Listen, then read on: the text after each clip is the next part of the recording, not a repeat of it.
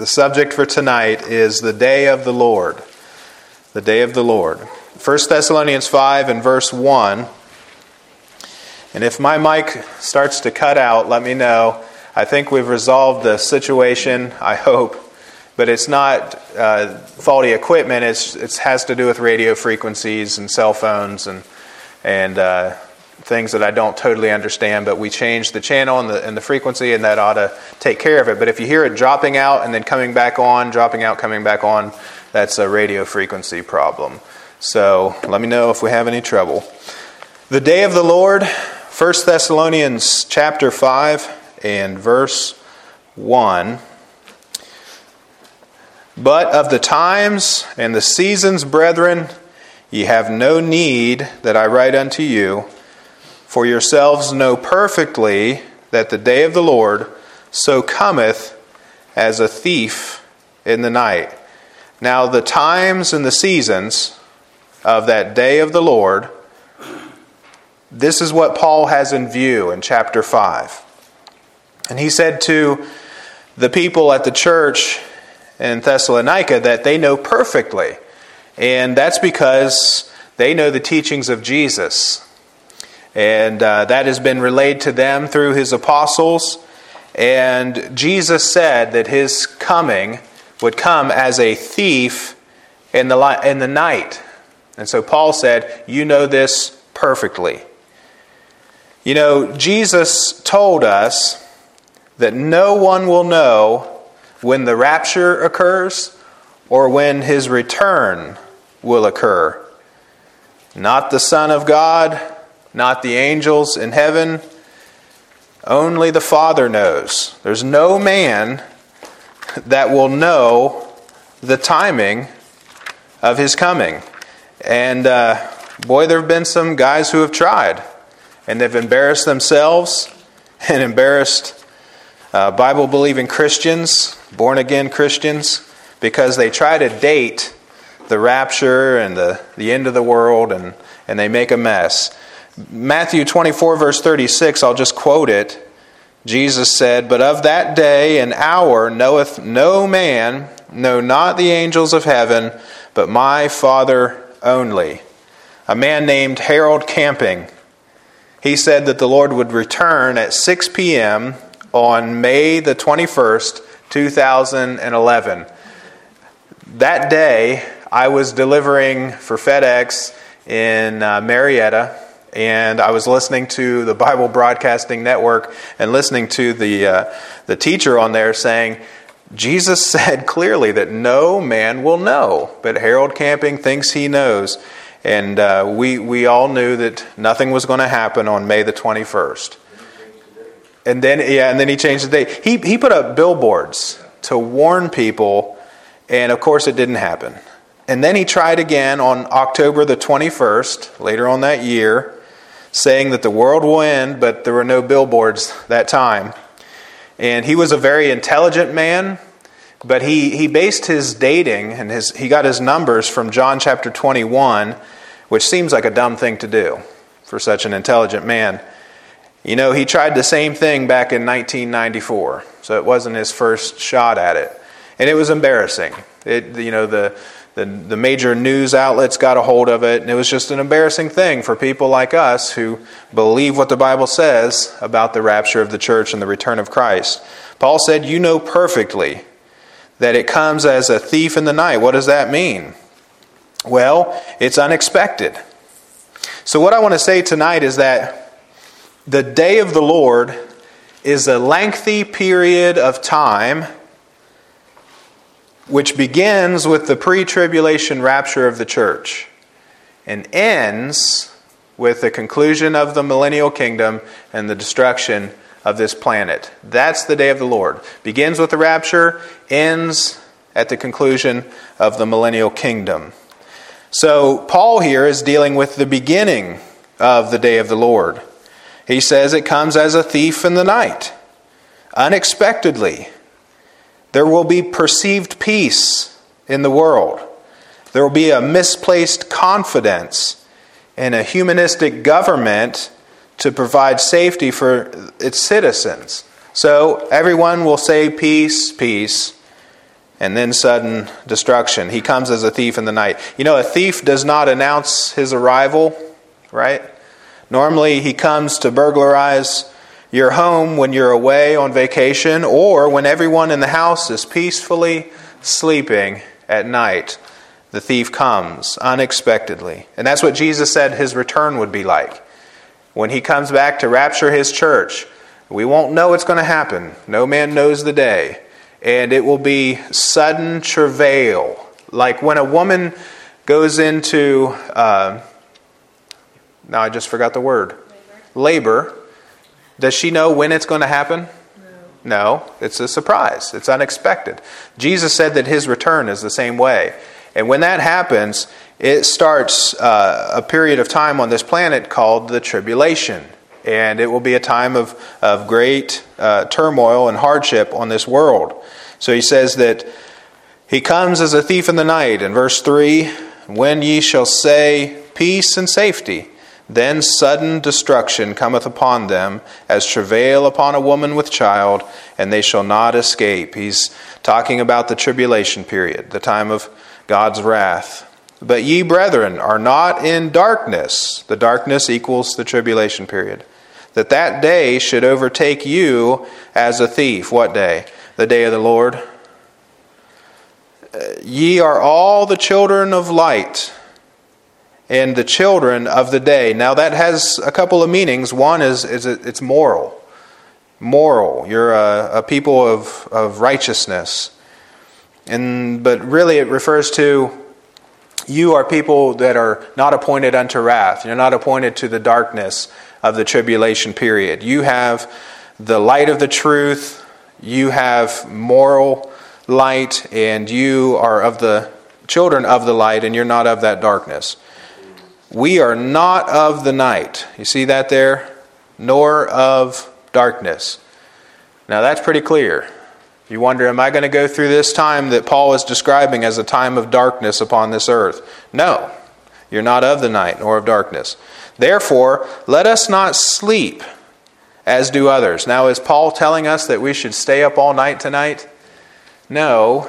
He's using something that we understand physically to teach a spiritual truth. He's talking about sleep being immoral behavior. So don't sleep, be alert, be awake, be moral. Live godly in Christ Jesus. Let us watch, stay awake and watch and be sober. Now, without going into a whole lot of detail, the Jewish night is broken up into 4 parts, the cock crowing and so on, and those 12 hours of the nighttime broken up into 3-hour shifts, and so a person would watch for 3 hours and then turn it over to somebody else or watch for however long the watch lasted. And so he's saying that be a good watchman up on the wall, watching the surrounding hills for any kind of trouble or any kind of threat to the city. You know, you're up on that wall being a good watchman and watching, being sober. Don't sleep, don't fall asleep on the job, stay awake. You're protecting the lives of the citizens, your family and women and children. He's saying watch. That's what he's saying. That's the point. Watch. We ought to pay attention to what's going on around us. And listen, I'm not the smartest person in the world, but I do know this. You are living in the end times. These are the last of the last of the last days. Pay attention to what's going on around you. You say, what do you mean? You're watching a global government forming right before your very eyes, and they're not hiding anything. It's right on the news for everybody to see. They're globalizing this world. In colleges, they teach kids that nationalization and borders is the wrong way to think. We don't want to think that way anymore. We're not different nations with borders. We want to think of ourselves as belonging to a global community. And so you'll hear those kind of words. This is the end times, folks. Get ready. And it's going to get worse. But you're not going through the tribulation. But he says, watch and be sober. Okay? So there's a moral aspect to this teaching. For they that sleep, sleep in the night, and they that be drunken are drunken in the night. But let us who are of the day be sober, putting on the breastplate of faith and love, and for an helmet the hope of salvation. So we're going to be saved out of this time of wrath. Every time you see that word salvation, it's not always talking about the eternal salvation of your soul. In this case, it's talking about being saved from this time of God's wrath being poured out on this world. The time of Jacob's trouble, not the church's trouble, but the time of Jacob's trouble. And you have the hope of salvation. You say, what's that? The blessed hope, the rapture, Jesus coming back to get us. Now, this also goes to prove my point, like I've been saying, that every doctrine has a duty. Someone would say, you all are studying end times prophecy and all that prophecy teaching, and what you need to do is you need to teach the people good practical things that will help them on Monday morning. Do practical teaching. None of this doctrinal stuff. Well, here's the thing. With every doctrine in the Bible, every time that an apostle teaches on something like this, the day of the Lord, there's always a practical application. To every doctrine, there's a duty. Our duty in light of this is to be sober, to be watching, to live righteously, put on the breastplate of faith and love, and helmet, the hope of salvation. You see, for every belief, there's a behavior that's attached to it. Our beliefs inform our behaviors or change our behaviors. So it's very practical. Now, he says in verse 9, "For God hath not appointed us to wrath, but to obtain salvation by our Lord Jesus Christ." If someone wants to argue with you and say, I think we're going through the tribulation, show them 1 Thessalonians 5, verse 9, and then cross-reference that to when God talks about his wrath in Revelation. Find where it talks about wrath in Revelation. Revelation 19 is one of those places. And say, the wrath there is talking about God's wrath on this planet during the tribulation, and we are not appointed unto it, but to obtain salvation.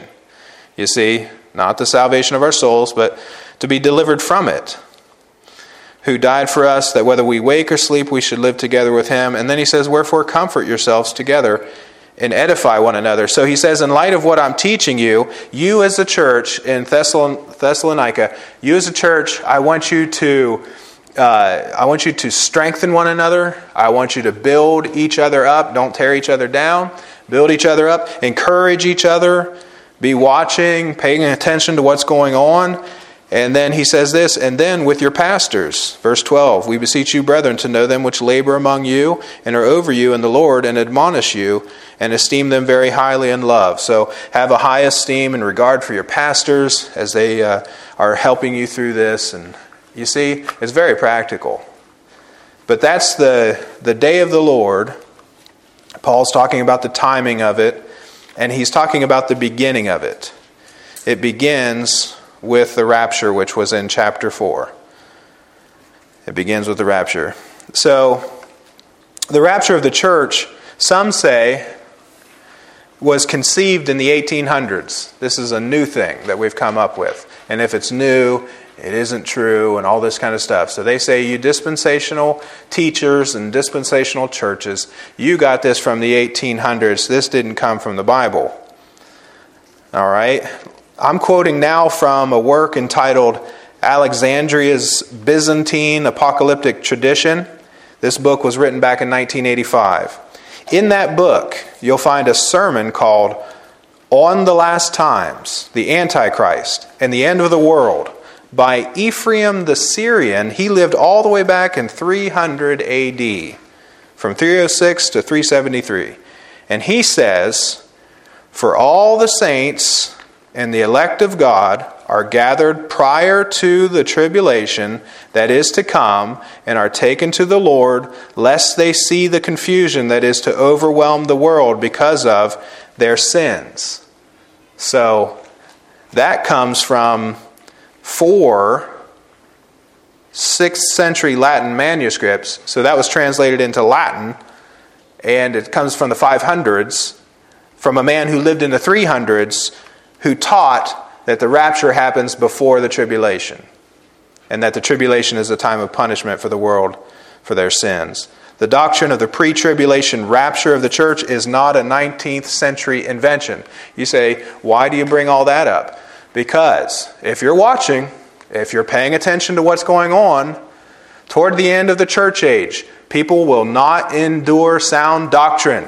They will turn their ears away from the truth, having itching ears, wanting somebody to scratch them. Oh, that feels good. That feels good. You see, they won't endure sound doctrine. And if you do a search on YouTube, beware, if you get into the murky waters of YouTube, if you do a search on the pre-tribulation rapture of the church, there's people on there who have paid money and worked with the algorithms and all that stuff to get their videos to come to the top. And you will find teacher after teacher after teacher belittling people who teach a pre-tribulation rapture. And the young people today, they want this new intelligent Christianity. And this new intelligent Christianity, they don't teach these things. They don't teach them. And I won't say anything more about that new intelligent Christianity, but people are turning away from the truth of the Bible. And they'll say things like, this is a new invention. It was taught first in the 1800s. Just not true. Just not true. Plus you find it in 1 Thessalonians chapter 4. So now let's turn over to 2 Peter 3. 2 Peter 3. You'll find good Bible teachers too on YouTube. Don't get me wrong. That's still teaching the book, still teaching what it says as it says it, where it says it, just taking the plain literal meaning of Scripture. You'll find them too. But 2 Peter 3 and verse 9.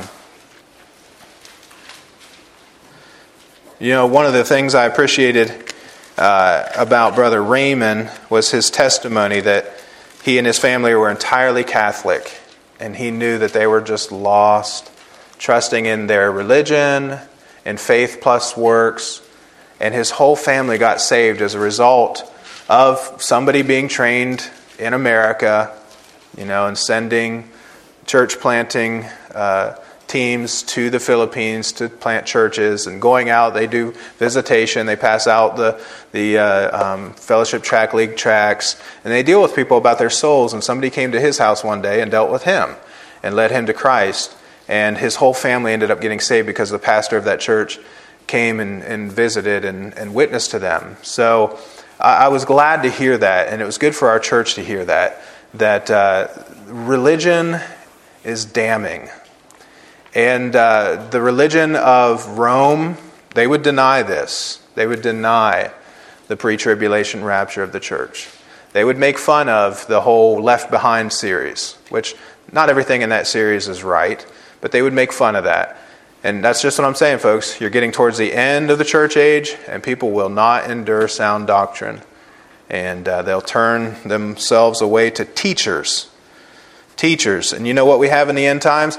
We don't really have preachers like we used to have. Where did all the preachers go? Like Lester Roloff, Adrian Rogers, some of these guys, Sam Jones, Charles Weigel, so many good preachers.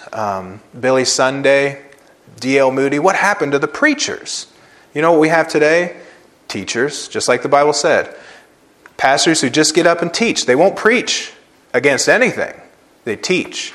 Because people want teachers having itching ears. And I go to the bookstore, spent yesterday at a bookstore, coming back from an appointment and paying off my endodontist to make sure I didn't get turned into collections. But I stopped in at the two bookstores in Parkersburg. One of them is practically worthless. And then the other one, the good old one there in Parkersburg, has got a lot of good material still. And I went in there and talked with this lady, and I said, I'm looking for F.B. Meyer. There's another great old preacher. Looking for him. And as I'm looking through these books, in the other store, just has all bunch of... For example, I went in there and I said, I'm looking for F.B. Meyer. And he said, Meyer, let me look it up. So he starts looking up on his computer. He's like, I got Joyce Myers. And I said, I am definitely not interested in anything that she has to say or teach. Not interested. And then he's like, I got John MacArthur. I was like, no, not interested in him either.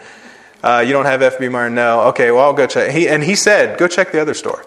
So I did. And I found him there. Found some good stuff there. But in that Mardel's that I'm talking about in Parkersburg, they have books in there, and they talk about how to preach for the new church. How to preach for the church of today. And it's not preaching. How about just preaching like we've always preached for 2,000 years from God's book? Jesus said to Peter, Peter, feed my sheep. That's my job, to feed you. Paul said, preach the word. Reprove, rebuke, exhort with all long-suffering and doctrine. Paul said to Timothy, these what did he say? He said of some that they were lazy gluttons and slow bellies, people on that island of Crete. Cretians are always liars, evil beasts, slow bellies. He said, rebuke them sharply, that they'll be sound in the faith. Be a preacher, you know. You're not going to hear that in the last days. What you're going to hear is teaching. Teaching all the time. So, 2 Peter chapter 3.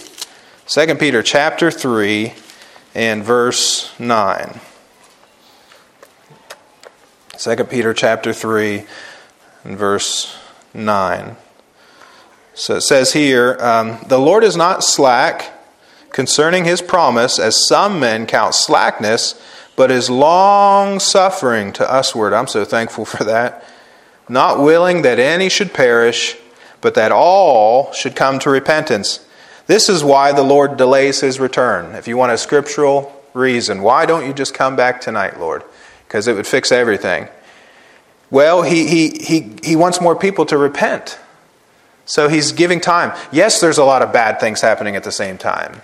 Child trafficking and abortion and so many things happening. China pushing drugs on America's youth and a lot of bad things happening. But at the same time, God is calling out a people for his name.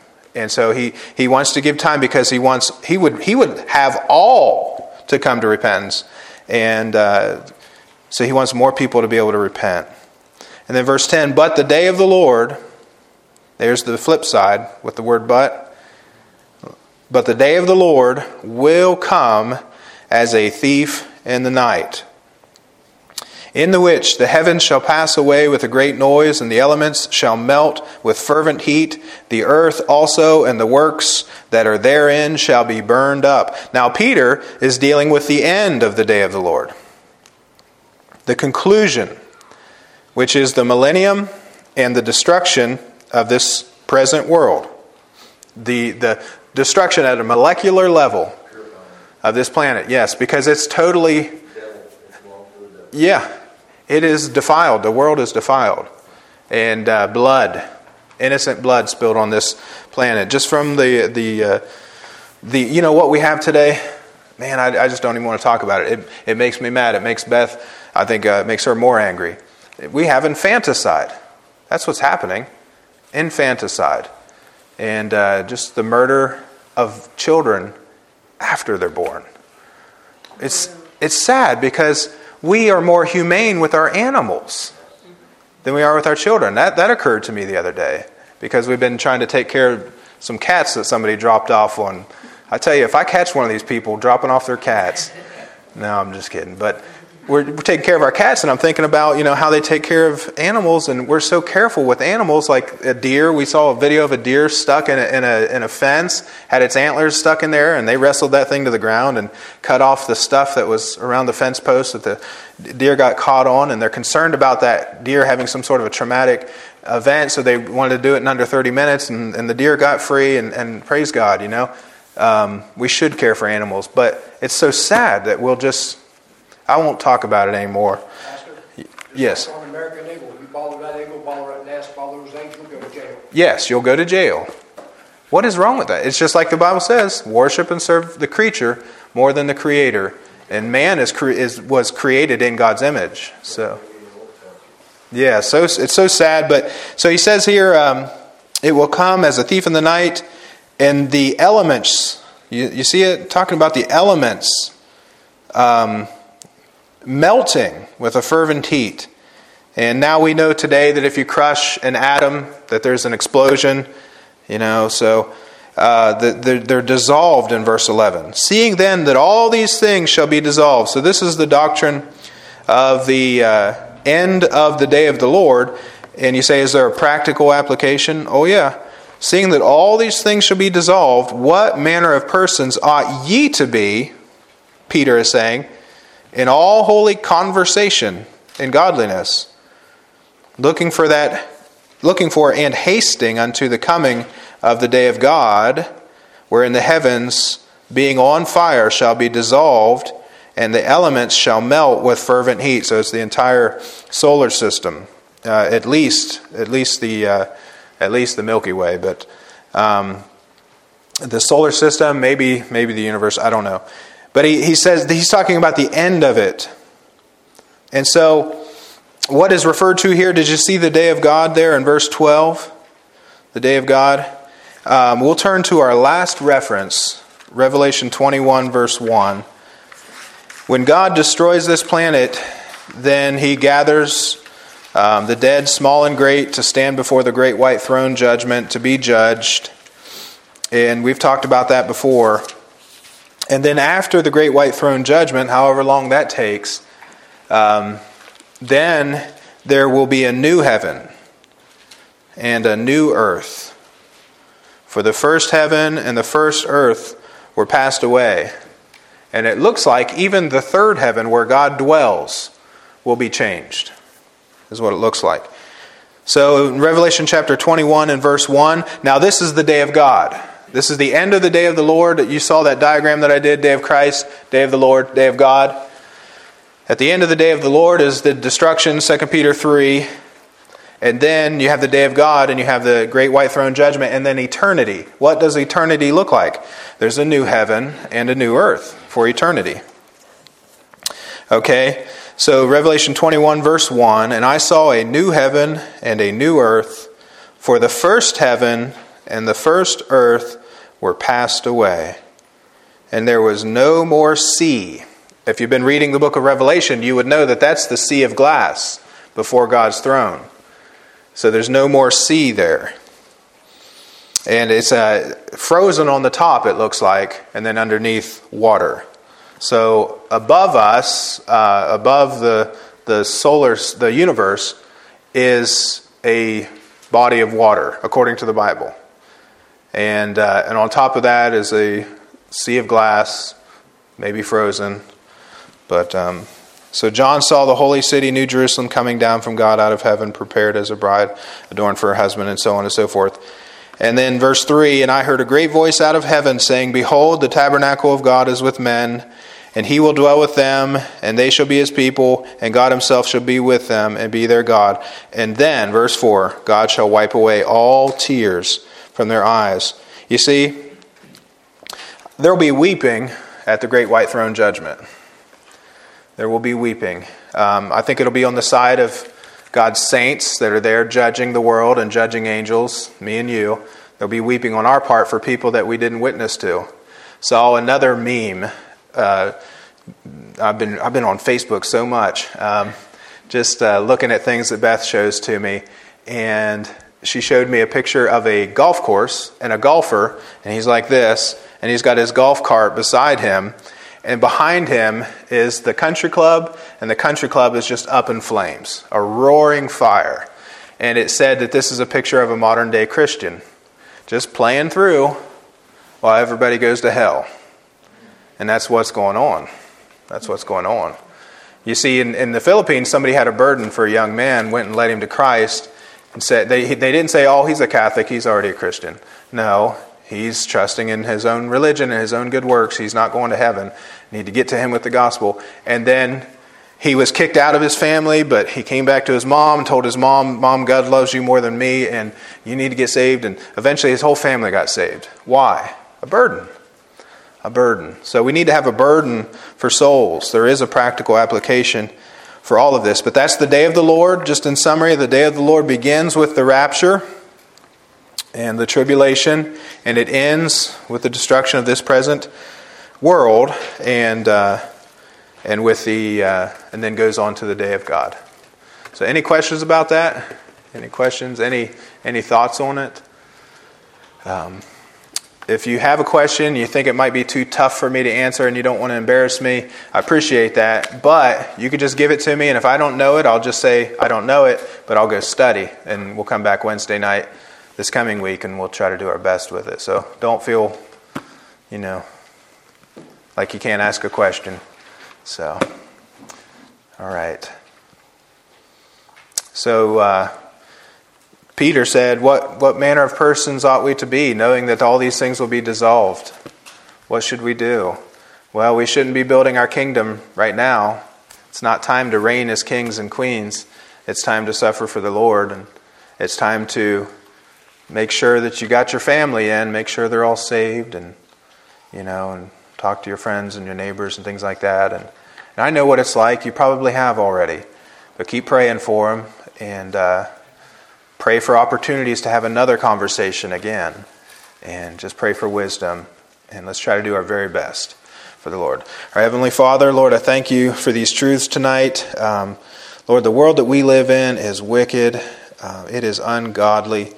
And Lord, I pray that you'd help us to have that same compassion that you had when they brought that woman that was taken in adultery. And you said, I don't condemn you, I forgive you, and go and sin no more.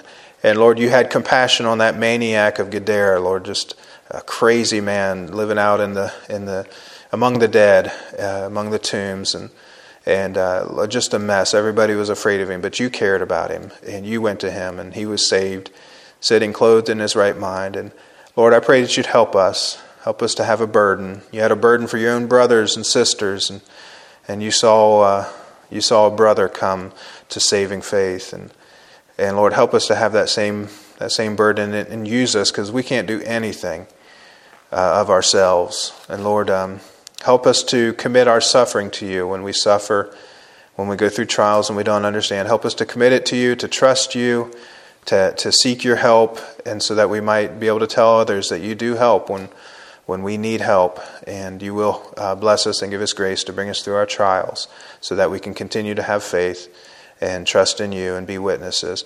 So Lord, I pray that you'd use us as witnesses. I pray for souls to be saved in Racine. And I pray, Father, that you'd help us. In Jesus' name, amen.